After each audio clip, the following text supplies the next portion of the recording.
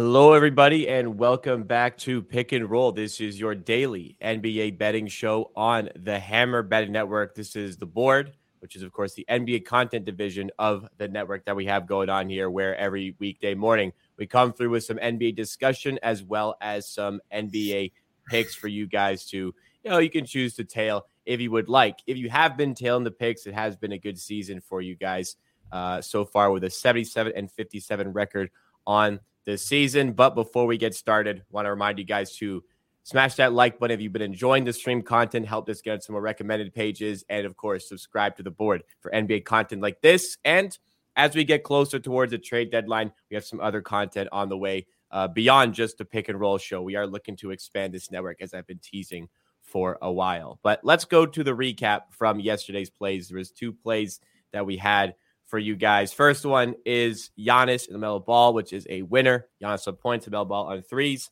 Second one, which we'll talk about first, Paul George covered the three-point line easily here, nice and early. DeMar DeRozan didn't have the best of games, and the Chicago Bulls entirely did not have the best game. This was a rare day where I sat down and watched pretty much the entire NBA slate. The Bulls led by 19 at one point and ended up losing late. They had a chance to tie it on a last possession, but then turned it over. The Chicago Bulls are a bit of a disaster. What did you make of this game, and I guess DeRozan's performance in particular?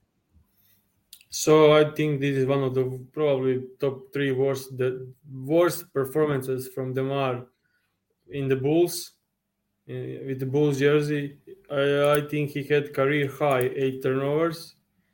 And every turnover was like the same. Like he will get in isolation, he'll stop driving, and when he gets to his pull-up shot, he'll just drop the ball. Like I think he did that like 5 or 6 times in the game. Like he'll just try to get up to shoot his mid-range, and he'll just drop the ball. Also, he was careless. Kawhi got 2 steals on him, and some poor decisions. Missed a couple of shots late in the fourth. Yeah, it was like here and go game. But at the first, the Vucevic was going, so they were feeding Vucevic. Then Lavin got the ball. Then DeRozan got the ball. Like I don't know what to think of the Bulls. Like I was never high on the Bulls, and like in the fourth quarter, like who is the guy? Like DeMar DeRozan, and you just see that Lavin wants it, Vucevic wants it, and the offense completely stops because they just go straight to isolations, late shot clock shooting, and they're not fun to watch. They're really not enjoyable to watch. I'm sure Chicago fans are actually not particularly happy with this. And they were up like I think 17 or 18. I just bet them live by myself on the Clippers because like they were up 20, I think, against the Pacers, and also lost the game. And that's happening way too much this season because they play like game in the first half. They play basketball. Like, and then the second half, they just fall apart. Like, they just went to do isolation. And when DeMar is going well and everything is going well, okay, that's a good thing. But DeMar had a terrible night, and that wasn't the way to play it. And also, interesting part is when he took the last three, like, I don't know, 3 seconds left. I was like, because he was shooting 5 for 5 from 3 in the game earlier, and if he actually made that, he will actually cover. He also missed 2 free throws and a couple of banners, I would say, in the last couple of minutes of the game. He had 20 points with 4 minutes left, so I like expecting him to actually cover this pretty easily because it's the DeRozan time. He had like 2 turnovers and missed layup and missed mid-range shot and missed free throws. So, yeah, they were up. Like, it was 6 to 8 minutes to go in the second quarter. They were up by, I think it was up to 19, and 5 minutes later, it was tied at 50. It was crazy. I used to be a big fan of Billy Donovan, especially when he was at OKC. He did some great work with OKC. Now I am not a fan of Billy Donovan in really any way there. Bulls, if you're a soccer fan, Bulls are the Everton of the NBA. I think that's a pretty good comparison of the English Premier League, like I am. So I like that one. Unfortunately, yeah, like you said about DeRozan, despite the poor performance, he was 3 points away from covering. He did have 20 points, but unfortunately, that one is a loss. Unfortunately, the higher juice one is the loss as well. The winner is in the Hornets and Bucks game. This was a really close game for a long time, which I guess kept Giannis going. LaMelo Ball was excellent, absolutely smashed his 3-point line. Giannis just was piling up the points all throughout the game. Eventually, the Bucks pulled away in the fourth, and then the Hornets brought it back yet again. But ultimately, the Bucks did get this one done in somewhat comfortable fashion. Giannis, like I said, just consistently over the game was piling up points. What were your thoughts on Bucks Hornets here? Mason Plumlee had another pretty good game here. Yeah, Mason did his. Now it's getting his regular numbers, which is crazy to think even. But yeah, I mean, like it ended up 9 points win by the Bucks, but I never understood like the spread was 11.5, and I was like, I don't see a blow like that. You know that I'm like not betting the overs on a game with like -8 or higher spread, but I was pretty confident in betting in this game, and yeah, didn't expect blowout at all. Great game by the Bucks. Everyone played pretty well, and they still didn't blow them out because healthy Hornets with Hayward, with Rozier, with LaMelo, with Plumlee playing like this, with PJ Washington, with McDaniels, like without Oubre, that's like a bonus for them being good. Like they're a decent team. They can compete. They can score. They are talented, and I love this team. That they are. I hope they remain healthy, so we can bet overs against them throughout the entire season. But we won't take it. But unfortunately, there's a spread in this one. It has been a winning week so far. There's 3 official plays coming a little bit later on where hopefully we can find some winners as well, have another good winning day. Before that, discussion piece we want to bring up. So this morning, I'm kind of laughing here. Me and Pips had a discussion about this before the show as well, briefly. But DraftKings posted odds for players to be traded by the 2023 NBA trade deadline. And a lot of these, to preface, are really, really badly priced in the sense that it is absolutely not worth betting. So I'll just pull it up here to show you guys. Sorry, it's small.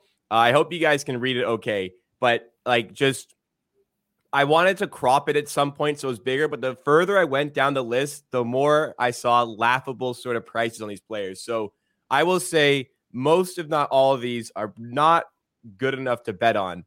I'll highlight some here, but let's go for the Raptors specifically here. OG Anunoby is up here at -500, and that is implying there's an 83% chance he gets traded by deadline. Now, I understand that he's linked to all these reports. I personally, like, if I was pricing this, I think I would have OG closer to like even money. And then you have Trent at -200. I think 150 is fair there. Van Vliet, I would probably say should be an underdog to get traded, but he's at -150.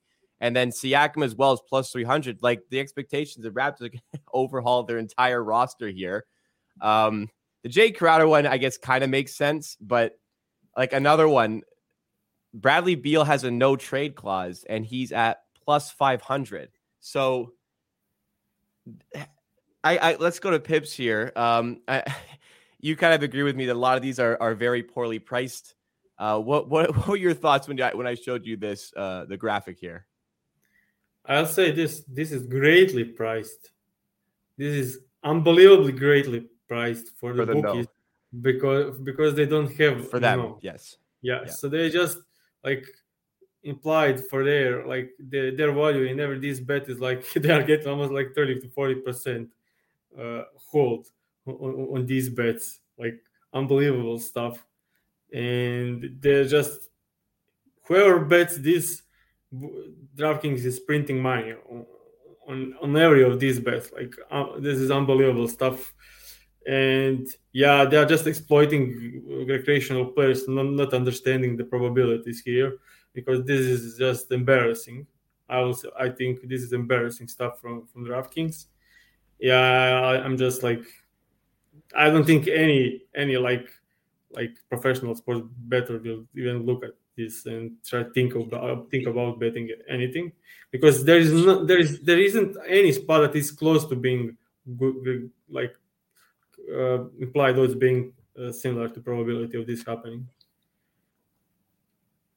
Yeah, like fair odds. You're saying. Yeah. Another one, like just a couple more here. I find this so funny. DeAndre Ayton, who can veto any trade until the summer, is plus 200. Russell Westbrook, who makes $40 million, and the Lakers would have to attach one of their first round picks, the 27th or the 29, to move him for a salary dump, is 170. Like, I genuinely think Russell Westbrook should be like plus 500. I think Bradley Beal should be like plus 2,000. Julius Randle might be an all-star, and he's a huge influence on the Knicks. He's plus 220 here. So Pips, like everybody who has seen this, who like knows betting, and my immediate thought when I saw somebody post on Twitter today, where is the no market? Because somebody posted a bunch of the odds here, and I immediately went to DraftKings to go bet on the no market for every Raptors player, first of all, and probably a bunch of other ones. But yeah, like you said, it's DraftKings taking advantage of more recreational players who are just looking for a bit of action. It looks like a kind of a fun market here because you're betting into the trades, I suppose. But I can't. I have to like put this out here. Please do not bet into any of these markets. It's beyond just like we spoke about before. Bad bets win, good bets lose. Like, it's not always going to work out the right way. Like, some of these are going to win. Some of these guys are going to get traded. But what we're trying to convey here is that the odds that have been given to you, the prices that have been given to you, are not a fair reflection of the fair odds. And therefore, they are really taking you on a spin. The only way you can find value, and the only reason I like this being offered is that this is like the less than 1%. Sometimes you can find access to information that is not public. That is a very rare case scenario. I'm sure there's some people that are going to take advantage of that, but I think still DraftKings will clean up on this market. Yeah. That's cheating, but yeah. Well, yes, it is cheating, but I think they're cheating with this market up here, man. Yeah, 100. I couldn't agree more with the last sentence you said. That's I'm staying behind what I said. Like, that's embarrassing to do that. Like when you sent me this, like I was like, okay, like they give me the no market and I'll make money. There is no. I didn't even expect. Yeah, I didn't even expect to be there, because when I saw this line, it was like, what's going on here? Like, come on. Yeah, it's not like a NBA champion market where like somebody only one can win of the list. These are all yes or no sort of answers, but they would absolutely get blasted, and they know they did a no market, so they know they'll get action. That's what they do. Just fun topic, and also a bit of educational. Please don't bet into these sort of markets. You can come up like just in your head before you look. You like think of what a price should be here. Like OG Anunoby is genuinely like 500 off. I can see him getting traded. Like, I've been covering the Raptors for like intently for over 2 years now. 500 is just not even in the stratosphere. Okay, enough on that. I think we could make fun of this all day. Let's move on into the official pick segment of today's show. First of all, we are going back to Houston, and we're going back to I guess a favorite here on the show, Alperen Şengün, mixed in a game against the Oklahoma City Thunder, where we're going with the Canadian Shai Gilgeous-Alexander. Here is the play. So we are betting like your Canadian guy with my Houston guy. And Shai over 28.5 points combined with Şengün over 4.5 assists, which is minus 150 in DraftKings. First off, Shai, we had him a couple of times, and He had like 5 straight games with 31 or more points. This is a great matchup for him against my Houston Rockets. The only thing I'm a bit concerned about this one is blowout, but they are playing away. Houston is playing at home. They have now finally started playing through Shengun, so they could stay up in this game. So I'm betting on Shea over points, Shengun over assist. Shengun cleared this line in 6 straight games. They're finally playing through him.